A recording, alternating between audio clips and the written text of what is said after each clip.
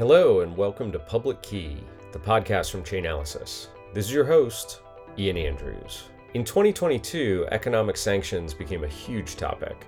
Following the Russian invasion of Ukraine, the global community aligned to limit the economic freedom of the Russian government by restricting access to the financial system and seizing assets held abroad. The U.S. Treasury Office of Foreign Asset Control applied sanctions to a number of crypto-related entities as well, including designations of Russian-based cryptocurrency exchanges and organizations propagating the war efforts against Ukraine. In this episode, I'm joined by my unofficial co-host and, of course, Director of Research at Chainalysis, Kim Grauer. This is part 2 of our conversation covering the recently released Crypto Crime Report. If you happen to have missed part 1, just scroll back a few episodes in the show playlist and then come back here after you've caught up. Kim and I discussed the sanction designation of Garantex, Hydra, and Tornado Cash, and whether or not those actions achieve the intended effect. We also cover cryptocurrency recovery efforts by law enforcement, and whether or not proof of reserves is a useful sign of crypto exchange solvency. For more on these topics, and all things crypto,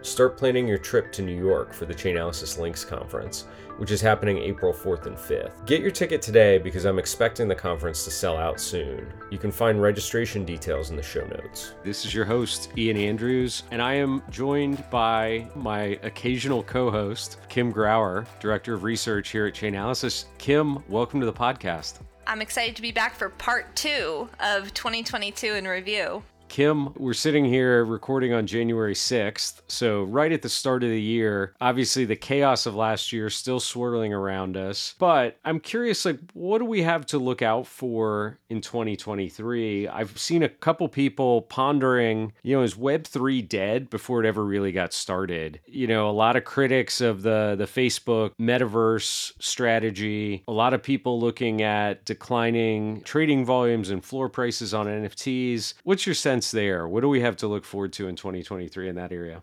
I would say that I have talked to a few different kind of hedge funds or crypto investors who are not of the opinion that Web3 is dead. They are very optimistic, and in fact, they are happy to have people think that Web3 is dead while they kind of put their heads down and find some good things to invest in. So I think that it's going to be impossible, of course, to predict what the next use case is, but I think one of the things that came out of the geography report and what we learned from lessons in India was that the next big wave of crypto entrants is really going to have to be driven by a use case, is particularly in Web3. What that might be, I don't know, but what India showed us was that people were onboarded into cryptocurrency in droves for a Cricut trading card that their friends and family were using, and it resonated culturally because Cricut's such a big deal. The way that the interfaces were built was that it was easy to use and it was accessible. So figuring out that user-friendly use case that culturally resonates and that get people excited is going to be the challenge, and it could be in any Web3 domain. It's really who builds the right UI first, I think. I love the usability point. This is such a huge one for me. One of the really fun technical discussions we had last year on the podcast was with the team from Skiff. And I'll paraphrase and say they've taken the Google Work Suite and adapted it for the world of privacy and made it compatible with Web3. It's not required that you have a wallet, but if you have a wallet, you can authenticate to your domain using your crypto wallet instead of an email address. If you have an ENS domain, great. You can use that as your domain across the Skiff properties. If you want to store your files in IPFS instead of on Skiff servers, awesome. You can now have decentralized file and data storage. To me, that use case is absolutely necessary. Even if you don't care at all about crypto as a financial instrument, the idea of data privacy, sovereignty, or ownership is a thing that is more important today than ever. And so I really like that use case. The other cool episode that I had, and I actually just before Christmas got my demo miner finally. So our old friend Alex Rawitz is part of a team that has started a vehicle telematics company called Demo. And essentially the data that your car produces is in most cases proprietarily held by the car manufacturer. Even though you own the car and you drive the car, access to that is totally mediated by the company that manufactured it. And you don't have the opportunity to say, well, hey, I want to take my data and share it to my insurance company or share it to, an open source community project that's going to build self-driving cars. And the team at Demo thinks that's kind of upside down. And so the tech they've built, hardware device plugs into your car, and they're bootstrapping it with a token so that I can earn and actually be paid for participation in the network. It is, in a sense, some cryptocurrency elements, but it's not for the purposes of just speculating on the token. It's actually an entirely adjacent product. And so when I look at projects like Skiff and Demo, I'm fully convinced that Web3 is here to stay. I don't think it's going anywhere, but I do think that we need to work on better usability and bringing along the people who are not just excited about the low-level underlying technology of blockchain, but they actually start seeing real-world utility.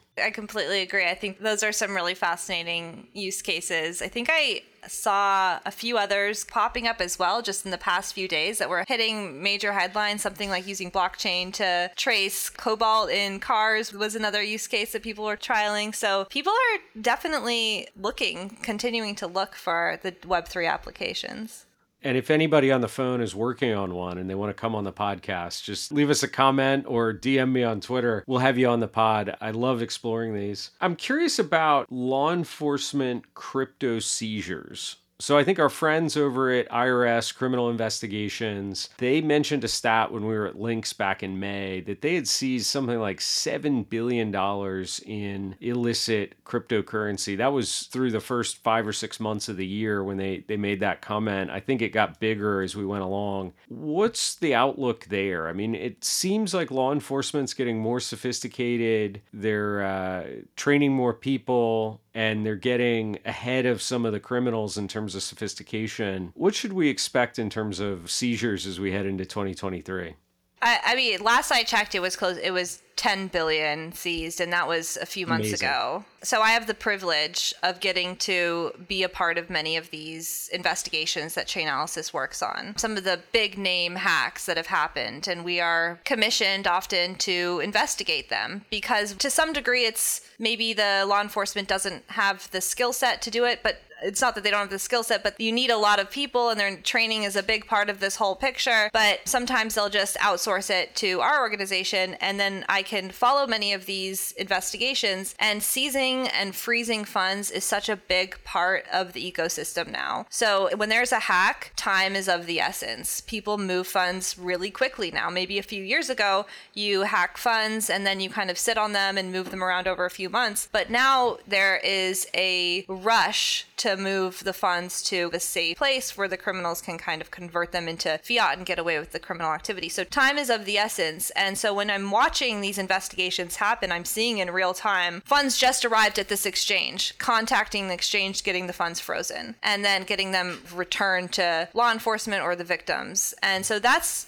becoming an increasingly big part of hacking and making victims whole, is getting the funds, communicating with the exchanges where they're trying to cash them out, freezing those funds, getting them in the hands of law enforcement, and then eventually back to the victims. And we're also seeing beyond that, law enforcement actually finding, while they're investigating a case, finding maybe the private key of a criminal and being able to seize funds that way. And more we're seeing kind of this fluency of law enforcement in the fact there's likely a cryptocurrency nexus in some major criminal organizations. And how you handle that if you're on site and you find a cryptocurrency address, how you go about seizing funds, what you do once you seize the funds, how do you manage them, where do you custody them? There's all these questions that people are sorting out in real time, and it's becoming a more and more central part of the investigations that we're seeing. And it's actually kind of a positive message because of how you can trace all of the funds to the off-ramps. It feels like you're more empowered to get those funds back if you can see exactly where they are at any moment in time. Yeah, what was once kind of black hole of information or a lost effort, suddenly there's a path to recovery there. We did an episode with our colleague Joe Sarr last year, former law enforcement, and he really took us through the experience of a police officer in the field collecting evidence and kind of stumbling into an organization that was using cryptocurrency to pay for a drug smuggling and distribution operation. And I learned so much from that because I hadn't really considered conceived, the challenge is not just following transactions on the blockchain. It starts with the evidence gathering and collection process as law enforcement is, arresting a suspect. But I agree, Joe is personally working on helping build that competency across all of our customer base. And certainly we've launched things like Chainalysis Academy to try and help bring that to an increasingly broad audience, which is exciting to me. Your comment about speed, too, is also really interesting. It makes me think about the Axie Infinity attack. Our colleague Aaron Plant was able to actually attend AxieCon and talk about the success they've had recovering. I think it's now a little over 10% of the stolen funds from the Ronin Bridge attack, which is amazing, right? This is Lazarus Group, right? People not to be messed with, the kind of supreme cyber criminals, part of the North Korean apparatus. They attacked the Ronin Bridge earlier in the year, drained hundreds of millions of dollars of Ethereum and I think another 25 million of stable coins. And while much of those funds are still on the move, the Chainalysis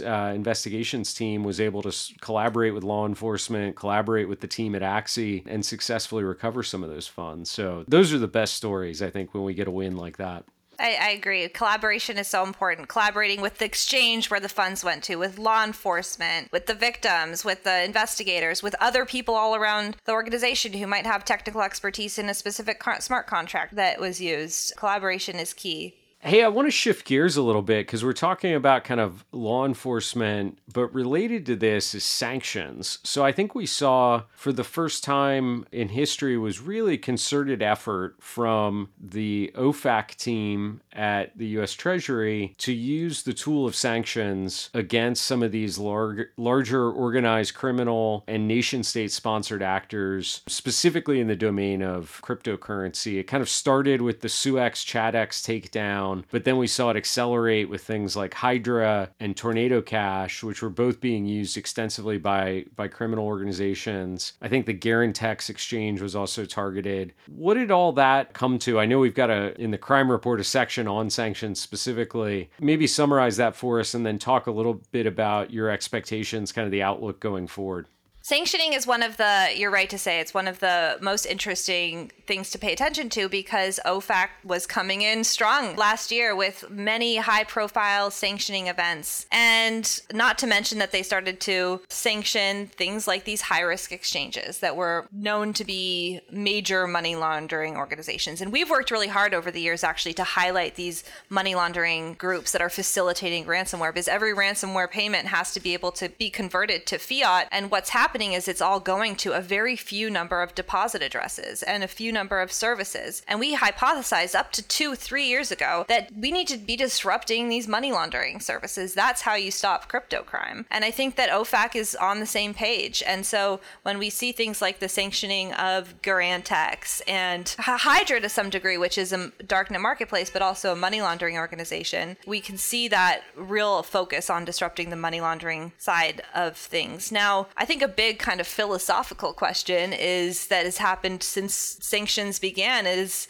how effective are sanctions and do they work? What do they cause people to just adapt, or does it actually cause a reduction in the type of criminal activity that they're targeted towards? I think that's a question that many people have. With cryptocurrency, what we focused on in the sanction report this year is actually trying to say, hey, can we use data to answer these questions? Because we see all of the people that were using Hydra, we know who those wallets are. Are they using a new service? And so we were able to actually estimate how effective sanctions have been in cryptocurrency on the whole. And what we found was it's very varied. So as you can imagine, disrupting Hydra will have a different impact than disrupting Garantex. And we've kind of said Garantex has continued to operate, but actually sanctioning and shutting down Hydra has been extremely effective in stopping that kind of behavior. And we're going to really in the report talk about the different ways that sanctions has been effective according to the type of service that was actually sanctioned. But the bottom line is the impact of sanctions varies based on the type of service that was sanctioned.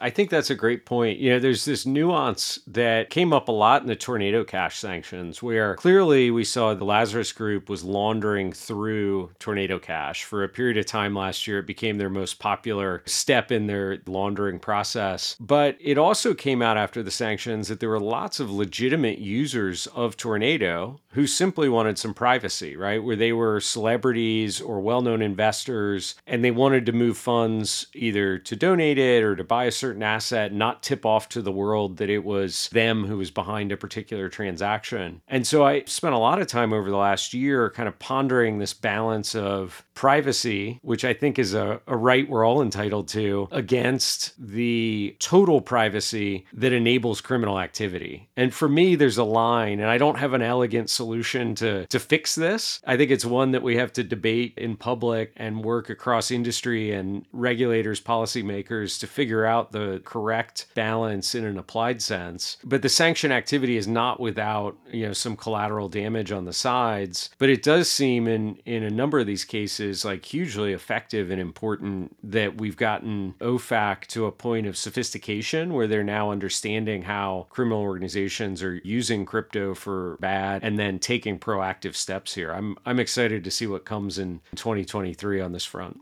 I don't know who's next on the chopping block, but I suspect that it's only really begun. And I think that research like what's going to be in our sanctions section, where you can really see what happened after you sanctioned Tornado Cash. What did the counterparties do? Did they just move to a new service? And we're starting to see that sometimes there are new services that have popped up. We're actually looking for who's going to be replacing Hydra. So it is very nuanced. There's not sanctions 100% stamped out the criminal activity that they meant to, but they made the marginal cost of carrying out a crime that much more difficult, that much more expensive. That's right. We just drive up the marginal cost and we'll drive out all the profit seekers. That's Econ 101 if I'm remembering back to my undergrad days. I'm curious about a topic that came up a lot. I mean, we're the on-chain data company here at Chainalysis, so we kind of know more about what's happening on-chain than anybody. And in the wake of particularly the FTX collapse, everyone started asking questions about, well, is that isolated or are other exchanges at risk here? And this idea of proof of reserves became the thing everyone was talking about for the next month. What's your take on proof of reserves? Like, is that an effective thing to be measured? Can we, as Chainalysis, understand the solvency of a particular entity just by looking at the on-chain data that we collect?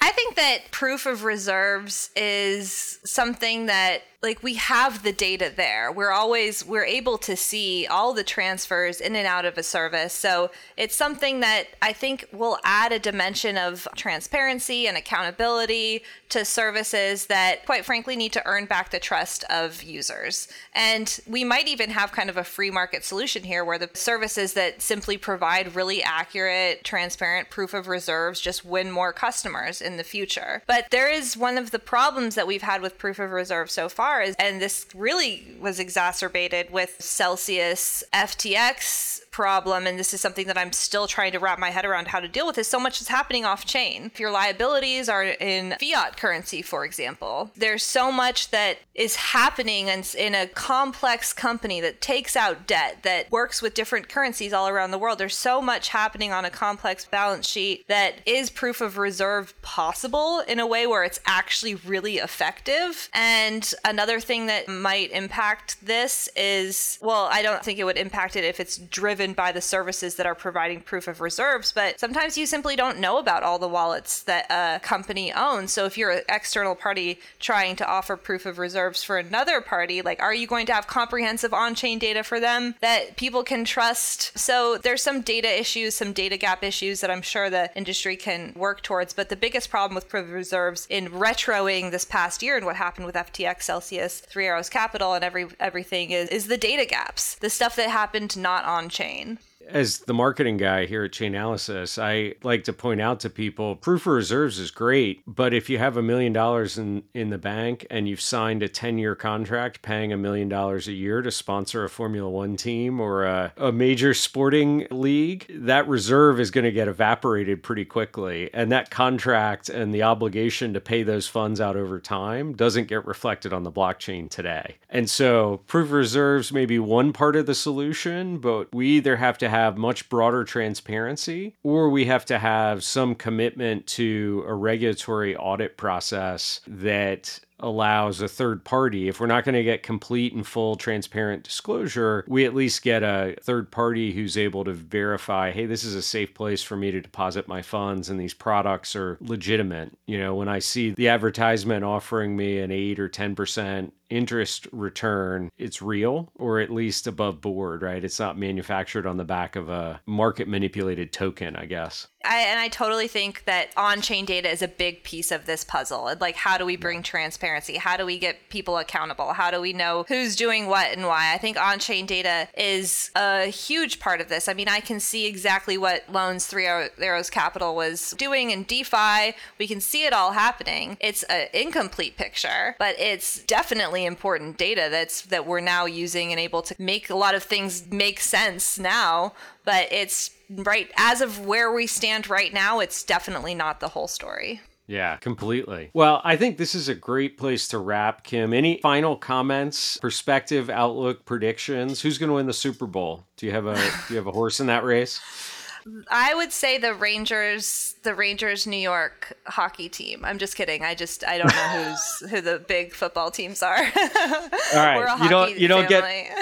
Yeah, you don't get a Super Bowl prediction, but you just did get a Stanley Cup prediction. It's going to the Rangers. Yeah, there you go. Kim says the Rangers are winning, so everybody rush out to the sports book and make that bet. In the world of crypto, any predictions that we didn't get to that you want to put out there? I mean, I think the hard-won lesson so far is that the industry is going to, as someone who's been focusing on cyber crime so far, I think that cybersecurity is going to be a big theme of 2023. I think a lot of the businesses that do well and help revive trust in the industry are going to be those that help with code audits and help people organize how they're running their security, their operational security, and their DeFi protocols.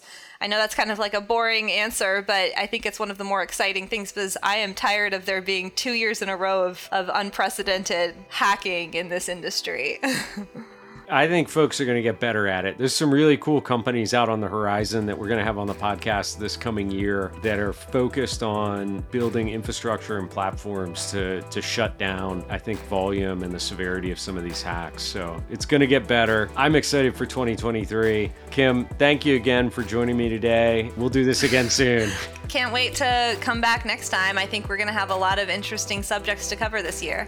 Hey there, thanks for listening to another episode of Public Key. Follow us on Twitter, LinkedIn, and our newly launched TikTok and revamped YouTube pages, where we share our favorite moments captured in this podcast and other great content from the Chainalysis team. And if you have a minute, drop me a tweet. I'm at Ian Andrews DC, and tell me what you'd like to see next. Following the sanctions theme of this episode, last week you might have seen the news that the US Treasury imposed full blocking sanctions against 22 individuals and entities related to a sanctions evasion network supporting Russia's military-industrial complex. OFAC listed cryptocurrency addresses as identifiers for one of the individuals, highlighting the fact that he was engaged in projects connected to Russian defense capabilities, including supporting sanctioned state-owned Russian defense entities Rosoboron Export and Rostec, which are key parts of Russia's military-industrial complex. If you don't want to miss our weekly podcast and other interesting highlights from the world of crypto compliance, head to our website, chainalysis.com,